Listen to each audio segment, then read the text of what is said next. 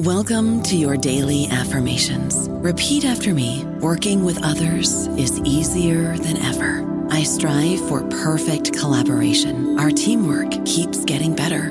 Yeah, affirmations are great, but Monday.com can really get you the teamwork you desire. Work together easily and share files, updates, data, and just about anything you want all in one platform.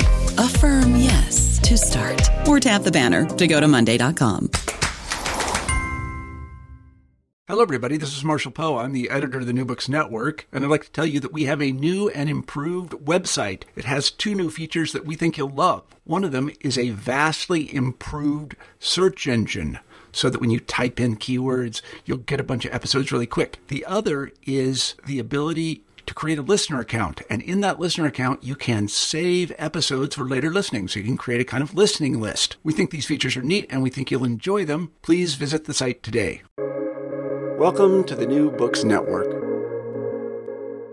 Hello, everybody. This is Marshall Poe. I'm the founder and editor of the New Books Network, and you're about to hear an interview with somebody I admire very much. His name is Andy Hunter. Andy founded bookshop.org. Now, I love bookstores, and you probably love bookstores, but you know that bookstores have been in trouble recently for various reasons, which I probably don't need to explain. What Andy and his team at bookshop.org have done is found a way to support brick-and-mortar bookstores by donating a certain amount of the money they make when you buy books on bookshop.org to brick-and-mortar bookstores. So what this does is funnel some of the money that you spend buying books online to your local bookshop. When I found out about bookshop.org several years ago, I was amazed to begin with, and I was very pleased that somebody had taken on this mission, that mission being to help the bookstores in your local community survive and thrive. And that's what Andy and the team at bookshop.org have done. He explains the origins of bookshop.org, how it works, and how you can buy books there and help support local bookstores. Enjoy the interview.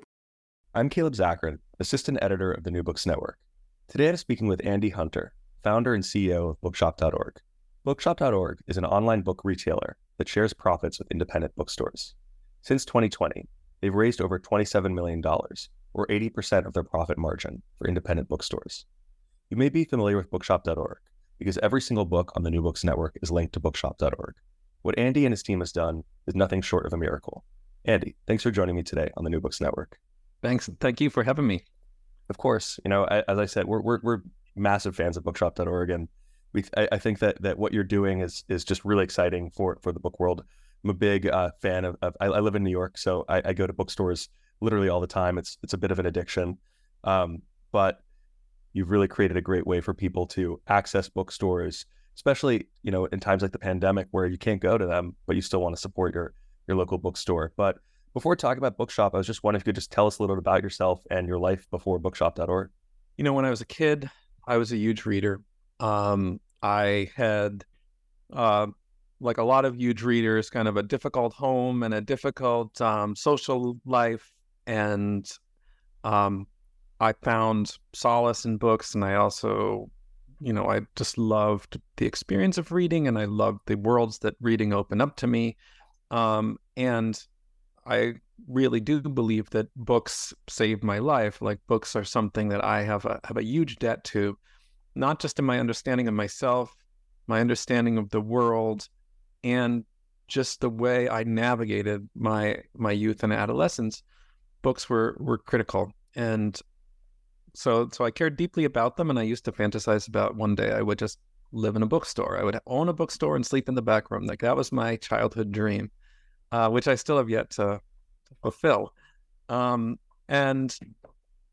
it took me a while to get into books as a career. I self-published a scrappy little indie magazine in my 20s.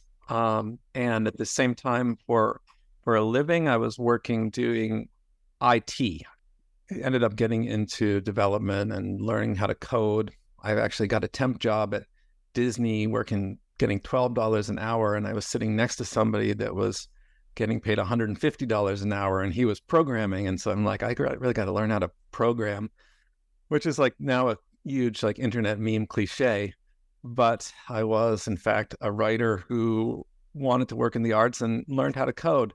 And then I had a few years that I thought were lost years where I was doing like software development for big corporations like Disney and MGM. And then I really just wanted to write and edit and work in publishing and media. But I was still self-publishing my magazine. And eventually my magazine got the attention of people who actually published magazines. And then I got a job as editor-in-chief of a small indie publication out of Los Angeles through that. And for years, I thought that it was this bizarre anomaly that I learned how to code and I kind of rose the ranks in these IT departments of these big corporations. And that I felt like that was kind of a wasted 3 years or so. But then it turned out that it was extremely useful to know how to code, and it's extremely useful to know about digital development and platforms in general if you're going into a world like the literary world that really doesn't have that expertise and that honestly has a lot of aversions towards it. Like, people don't really like technology. A lot of people in books don't really like it and feel threatened by it. And so it ended up that my knowledge there was a huge advantage for me, and it allowed me to do a lot of the things I've done. So I worked in magazines for about 10 years, and then I got an MFA at Brooklyn College, worked with Michael Cunningham and Susan Choi and Jenny Offal and other great writers there. And then I started Electric Literature, which was my first like entrepreneurial venture, which is still going strong today. And then I started working as a publisher at Catapult, Counterpoint, and Soft Skull. And I co-founded the website Literary Hub separately with Morgan Entricken from Grove Atlantic Press. And so by that point, I had been in publishing for maybe 6-7 years. And I was really concerned with how Amazon was kind of eating the whole industry. I could see the squeeze that they were putting on publishers. I could see how their dominance in the market was kind of homogenizing books and creating a winner-take-all environment. And they were also a very winner-take-all minded retailer. And I particularly didn't want them taking all from small presses, from diverse writers, and I didn't want them taking all from independent local bookstores. And so I decided to try to get people to back Bookshop, which was originally conceived of as a way for independent bookstores to kind of fight back against Amazon and sell books online, and for independent bookstore lovers like me to be able to easily support local bookstores when they were shopping online. And that's kind of where I ended up, and that's how Bookshop got started. Was there a moment of epiphany for Bookshop, or was it this sort of slow build where over time you realized that something like Bookshop would be necessary for the book world to survive? There was a few key moments.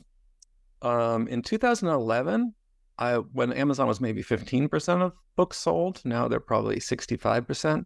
And I saw how fast they were growing, and I'm like, there should be some indie version of this that should be sort of a collective. And so, like, online shopping isn't going to go away, and this is going to end up becoming the way that most people get their books. And so we should have a version that kind of supports the culture and that isn't owned by the private corporation that doesn't have our interests at heart, because books, as everybody who listens to podcasts knows, are extremely important cultural objects that have really done more than anything else to enhance the trajectory of humanity. Like, the books are how civilization has progressed, and how, if the arc of civilization does bend towards justice, a lot of that happens because of books and the ideas in books and how we understand ourselves, past, our history, our culture, etc. So that they're not just widgets, and so they shouldn't be treated as widgets. And so it bothered me that Amazon, who treated them like widget, was winning, and the independent local bookstores, who are invested in books on a very human level and have dedicated their lives to books, they were losing. And so my first epiphany was in 2011 when I wanted to create an indie version of Amazon. I went to a bunch of organizations like the Ford Foundation to see if, is this something somebody would fund? And the answer was absolutely not. Like, nobody was interested in funding anything that was like, oh, this is a store. It's like a online bookstore. Like, no way. That doesn't make sense. And so I gave that idea up. And then in 2018, 7 years later, I was sitting next to Christine Onorati, who runs Word bookstores in Greenpoint and Jersey City. And she was on the board of directors of the American Bookseller Association. And she's like, hey, we've got this program called IndieBound that's supposed to be helping us compete with Amazon, but it's really not working. And we need somebody who really understands the internet and does good work to help us. So will you consult with us and help us and figure out how to improve IndieBound? And that made me start thinking about what would I do? How would I actually make IndieBound work and do what it's supposed to do?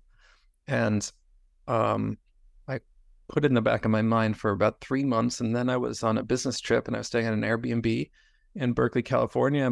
I've got 2 young kids, so they weren't around to, distract me. And I just sat down and had a few beers and wrote out all of these ideas. And that original document is almost exactly what Bookshop was. What I wrote down that one night for 4 hours is pretty much what Bookshop ended up being.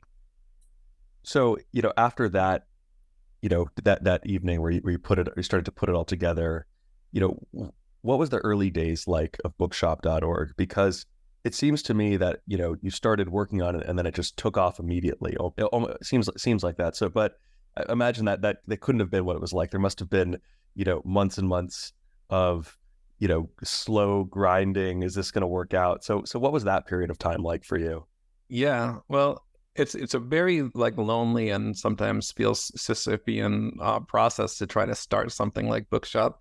In the beginning, I wrote out all my ideas, and I went to the ABA, and their first answer was, no, we can't do this because we're a trade organization, so we can't sell books, so this isn't going to work.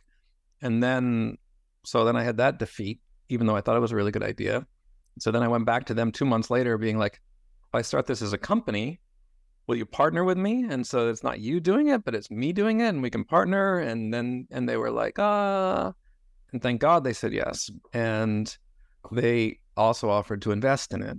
And so then I had my first investor, and I had the partnership of this huge trade organization. So that was great. And then I went with that to create a deck and a business plan. And I started going to investors, and nobody would invest. I just would get rejection after rejection. And people would say things like, competing with Amazon is not a business plan. And American consumers only care about speed and price. And so if you can't beat them on those 2 things, then you can't beat Amazon on speed and price, you're doomed. And luckily, Morgan Entrekin, who I had built LitHub with, thought he didn't think it would ever be as big as it is now. He thought it would be about 1/5 of the size that we are now. But it was a promising enough and a good enough cause that he's like, okay, I'll invest. And I have some friends who I think love bookstores as much as me, and they'll invest. So Morgan helped me put together a group of investors. And of the 7 people that ended up investing, 5 of them came from Morgan. So he was a really important part of making that happen. It took me overall about a year from when I came up with the idea to when I had all the investors lined up to start building it. And even then, I had only raised $750,000, which if you're broke your whole life, which I have been, that seems like a lot of money. But if you're trying to compete with Amazon and launch a new global web business, it's actually a tiny amount of money. So I was trying to raise over $1 million. But eventually I just gave up and said, we're just going to try to build this with what the money we've got, because I felt like the clock was ticking and time was running out. Amazon had surpassed 50% of book sales in the US at that point. And I knew consumer habits, once they're set, they're set. It'd be really hard to come back from it. If Amazon reached 70%, we launched it in 3 years, it would just be extremely hard. So I felt this urgency. And I'm like, we're going to build this as fast as we can. We're going to launch it as fast as we can. And then in the end, that seems extremely prescient, because we launched it in January 28th of 2020, and the pandemic hit 6 weeks later. So 6 weeks after we launched it, all these bookstores had to close. and they couldn't even have their employees come in for online orders to fulfill online orders because that wasn't safe. And they often did not have any kind of digital storefronts either, so they couldn't sell books online. So within like the first month of Bookshop, we sold about $50,000 worth of books. We got some good press. We got some people who were skeptical. And then mid-March, suddenly we started onboarding 1,200 bookstores. And we went from doing $50,000 worth of books in a month to $150,000 worth of books in a day. And so it was really the pandemic that it kind of accelerated everything. Like online sales and e-commerce was going to be important for bookstores over the next decade, no matter what. But suddenly it became important to them like immediately. And so it helped us really onboard and get up to speed very fast. And it also, thank God we did, because really hundreds of bookstores have told us that they wouldn't have survived the pandemic if Bookshop hadn't been there. And at this point in time, you mentioned 1,200 in that period of time, but currently as it stands, do you know about the number of independent bookstores that are currently associated with Bookshop in some capacity? Yeah, it's 1,900 stores, and there's about 2,400 stores total in the ABA. So that's about 80% of the bookstores in the U.S. Are on Bookshop. And, I imagine that there are people listening to this right now that either might work in bookstores or have some association. So if they wanted to support their local bookstore, but also use Bookshop, how can they do that? Is there, or how can they get their independent bookstore involved if they're not already involved? Yeah, well, the first thing to do is just go to bookshop.org, and there's a store finder in the upper right-hand corner. It will say, choose a bookstore. And you can put in your zip code, or you can just browse a map. Like, it's kind of fun to actually browse a map of the United States and click into all these different stores. Like, you can find the store that's in the remotest part of Alaska, which seems super cute. They've got a page on Bookshop, and you can support them for a month, and then you can support a different one, like your local bookstore, et cetera. So you have a lot of flexibility, and you can find all of these interesting bookstores. And also, the great thing about Bookshop is that they curate their own lists, so you can find all these incredible aggregations of books based on that bookseller's interests, whether it's, dark sci-fi, post-apocalyptic fantasy, or, summer romances, or super heavy, like literary fiction. You can find all of this stuff, and it's all human curated. And so it's much, much more interesting than the kind of discovery that you'd have on Amazon. So that's the easiest way to find a bookstore to support, is just go to choose a bookstore, or you can browse like our homepage, where we're going to be featuring various lists that bookstores have created. If you know a bookstore that you really want to support and they're not on Bookshop, just encourage them to join. There's probably one of two reasons. They're either not really into technology, maybe they're Luddites, and I totally respect that. I think that technology is extremely problematic, and it makes a lot of sense to be a Luddite. In those cases, I would just try to encourage them, because it's so easy. We basically made Bookshop so easy that anybody who can type can create a Bookshop page in like a half an hour, and that's all they have to do. And so just make sure that your bookstore knows how simple it is. And then the other ones are, there are bookstores who are still a little skeptical of Bookshop. Fortunately, there's not that many anymore. But in those cases, like if a bookstore is like, yeah, I've heard about it, but I don't know, like I would rather do my own thing, then I would just encourage them to talk to us, because we're very open about what we're doing and our finances and everything else like that. We're a certified B Corporation, and we're actually we were evaluated by the B Labs, and they said that we were in the top 5% of B Corps worldwide in terms of our impact on society and our ethics and our rules and the way that we do business. So we're super proud of that, and hopefully that would reassure anybody that was like a little bit scared to join Bookshop. For those who don't know, B Corps are corporations that put social and environmental objectives above simply just profit making. And it's a whole community of companies and investors that operate together. Is that more or less accurate? Yeah, absolutely. as you said before, that, just the initial challenge of just raising this money and going to different people and getting those rejections.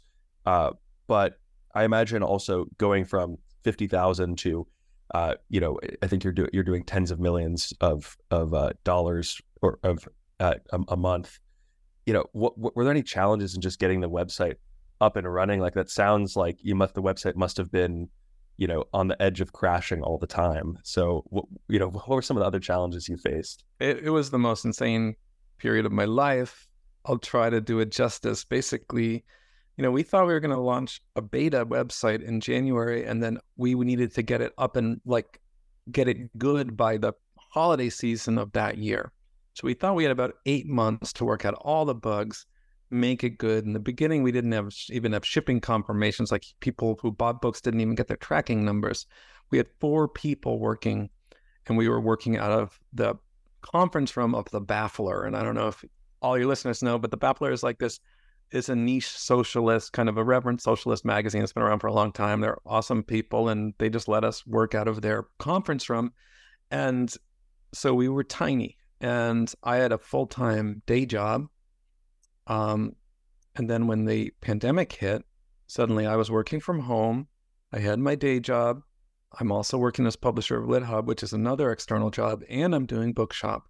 And I've got both of my little kids who are suddenly have to do school from home. So they're doing Zooms. My apartment was 450 square feet. The family of 4, all of whom are working from home. Luckily, my wife is an artist, so she could go to the studio. And then my landlord, who wanted to get rid of all of his tenants because he was a rent-stabilized building and wanted to convert it from being rent-stabilized, decided that he was going to lower the basement floor by 2 feet. So he was in the basement jackhammering every single day, starting at 7 a.m. to 8 o'clock at night. And it was the most insanely stressful time period of my life. And just keeping the site going would require us to work until midnight, 2 a.m., get up at 5. So I was extremely sleep deprived, doing homeschool, doing all this stuff. And every single day I was like, I cannot do this for another day. Every day when I went to bed, I'm like, I can't survive this. But somehow in those 3 months, we managed to go from 4 people to being about 24 people. Somehow we managed to make the site never went down. It never crashed. We didn't lose any orders. The worst bug was that for about 3 hours, we double charged all the customers. So I had to manually refund 1,000 people.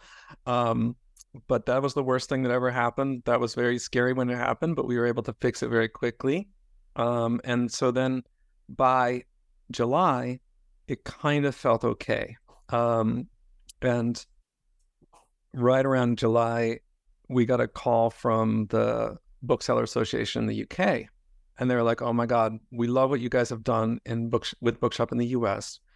We are terrified that there's going to be a lockdown in the holiday season of 2020, and all of our bookstores are going to go out of business. And there are bookstores here that are over 100 years old that don't have any way to sell online. There's no way that they can get it together in time for the holiday season. Is there any way that you guys can launch in the UK before the holidays? And so, because I hate to say no to something like that, we decided that we were going to launch in the UK. So as soon as things were calm, we started building Bookshop UK and made ourselves insane for an additional 4 months. And then we launched Bookshop UK in November of 2020. And that did gangbusters right away. And just as they thought, there was a lockdown. We onboarded 425 bookstores in the UK for that holiday season. And just like in the US, there's a lot of bookstores there in the UK that feel like they wouldn't have survived if Bookshop hadn't come along. So that was very intense. But fortunately, it's calmer now. That sounds nightmarish, but I'm glad that that you were able to keep your sanity and keep the site up. As it stands now, are there any particular projects that you're working on at Bookshop, or just things in the future that you hope to develop? Yeah. Well, we want to grow. I mean, it's funny because if you looked at my business plan that I was shopping around in 2019, we are actually way above our optimistic scenario projections, which if you've seen a lot of business plans from startups, that never happens. But it did happen with us. Of course, the pandemic pushed us very quickly. So it's probably, a lot of that is because of the pandemic. I like to think we would have succeeded without the pandemic, but the pandemic put some wind in our sails for sure. But I feel like we're still not making a systemic change in the book selling industry, the publishing world. Like we're at about 1% of all the books sold online are sold on Bookshop. So that means 99% aren't sold on Bookshop. Of the others, probably between 85 and 90% are sold by Amazon.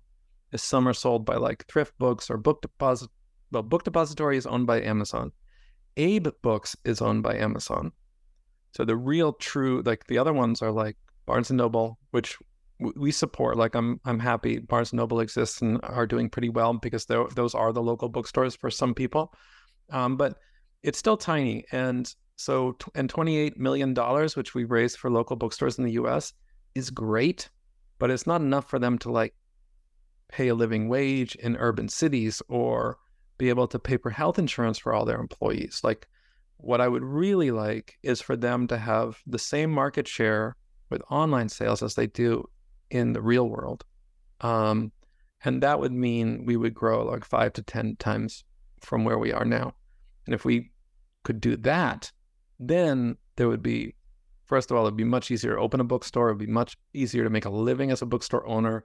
Bookstore employees could be paid more fairly, and all together, it would be a really good thing. I'm not sure if we can do it because that would be basically saying 1 out of 20 people who buy books online would choose to support independent bookstores.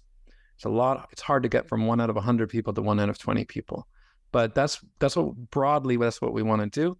In the short term, we're doing ebooks right now. So right now, there's no way for you to buy an ebook and support an independent bookstore. So I was on vacation 2 weeks ago. I read Donna Tartt's The Secret History for the first time, which I've been meaning to read for 20 years. I read it as an ebook. I could not buy it from a local bookstore. I bought it from Kobo, and they're nice people, but we want a way that people who read ebooks can support their local independent bookstores when they buy those ebooks. And that's 20% of the publishing market right now that independent bookstores are completely excluded from. And a lot of readers will go back and forth. They'll read physical books and they'll read ebooks. It makes no sense that when they read physical books, they can support local bookstores, and when they read ebooks, they can't. So that's the next thing we're doing, and we're launching that in the spring of next year. Yeah, that sounds like a great, a great next step. I think certainly, just supporting these bookstores is such a great thing because it's just, especially I remember in high school, for example, I would go to after school all the time. I would just go to bookstores and browse and talk to the whoever was keeping the bookstore keeper, and I just absolutely loved it. It was so important for me as a young person, not really knowing what to read to get these recommendations and have people tell me, oh, you got to read Henry Miller, you got to read Don DeLillo, you got to read all these people, when much better than going on Amazon and seeing the top 100 and trying to find lists that way. You mentioned Secret History, but I'm wondering, for you personally, what do you enjoy reading the most? Are there any books that you have that are your favorites, or things that you've read in the past few months that you would really recommend? The writer I'm most excited about is Benjamin Labatut, I think is how you pronounce his last name. He's a Chilean writer. His last book, When We Cease to Understand the World, was my favorite book I read last year. His new book is called The Maniac, and it's about John von Neumann, who was a brilliant mathematician who had to flee Eastern Europe because of the Holocaust, and got settled in the United States, became part of the Manhattan Project, and pioneered the central ideas behind artificial intelligence, which is extremely topical. Like right now, basically Oppenheimer and AI is what everybody online is talking about. And Benjamin, apparently 2 years ago, decided that he wanted, or maybe 3 years, I don't know how long it took him to write the book, but he decided that he wanted to write this book about von Neumann. And he's a super interesting writer because he takes historical fact and historical events and historical characters, but he inhabits inner lives and conversation and dialogue. So it's all works of fiction, but it's extremely fully imagined and super interesting. It's a little dark and a little smart, so it's not necessarily an easy read. But when I read those two books, I really remembered like why I love books so much. It was like the ability of a book to change the way you think about something is like the best for me. Like when a book explodes your consciousness and it doesn't go back into the same shape it was in before, that is the best. Oh yeah, absolutely. I've actually that author has been recommended to me numerous times because I like books that are kind of, novels that have some math component to it or explore mathematical ideas. And if he's been recommended as an author that's very, very almost like polymathic in that way. Yeah. And then, for independent bookstores, do you have any favorite independent bookstores that you enjoy going to or that you've visited in the past that you think were particularly remarkable? I'm not allowed to play favorites like that. I had a feeling you were going to say that. I had a feeling you would say that. I would say, my local bookstores were Brooklyn and Christine. Like, Bookshop wouldn't exist without Christine because Christine had that initial conversation with me. So like, she's the butterfly wings that started the, if Bookshop's a hurricane, she started it, and she's my local bookstore. So Word in Brooklyn has definitely got a special place in my heart. But I love all kinds of local bookstores. I love used bookstores.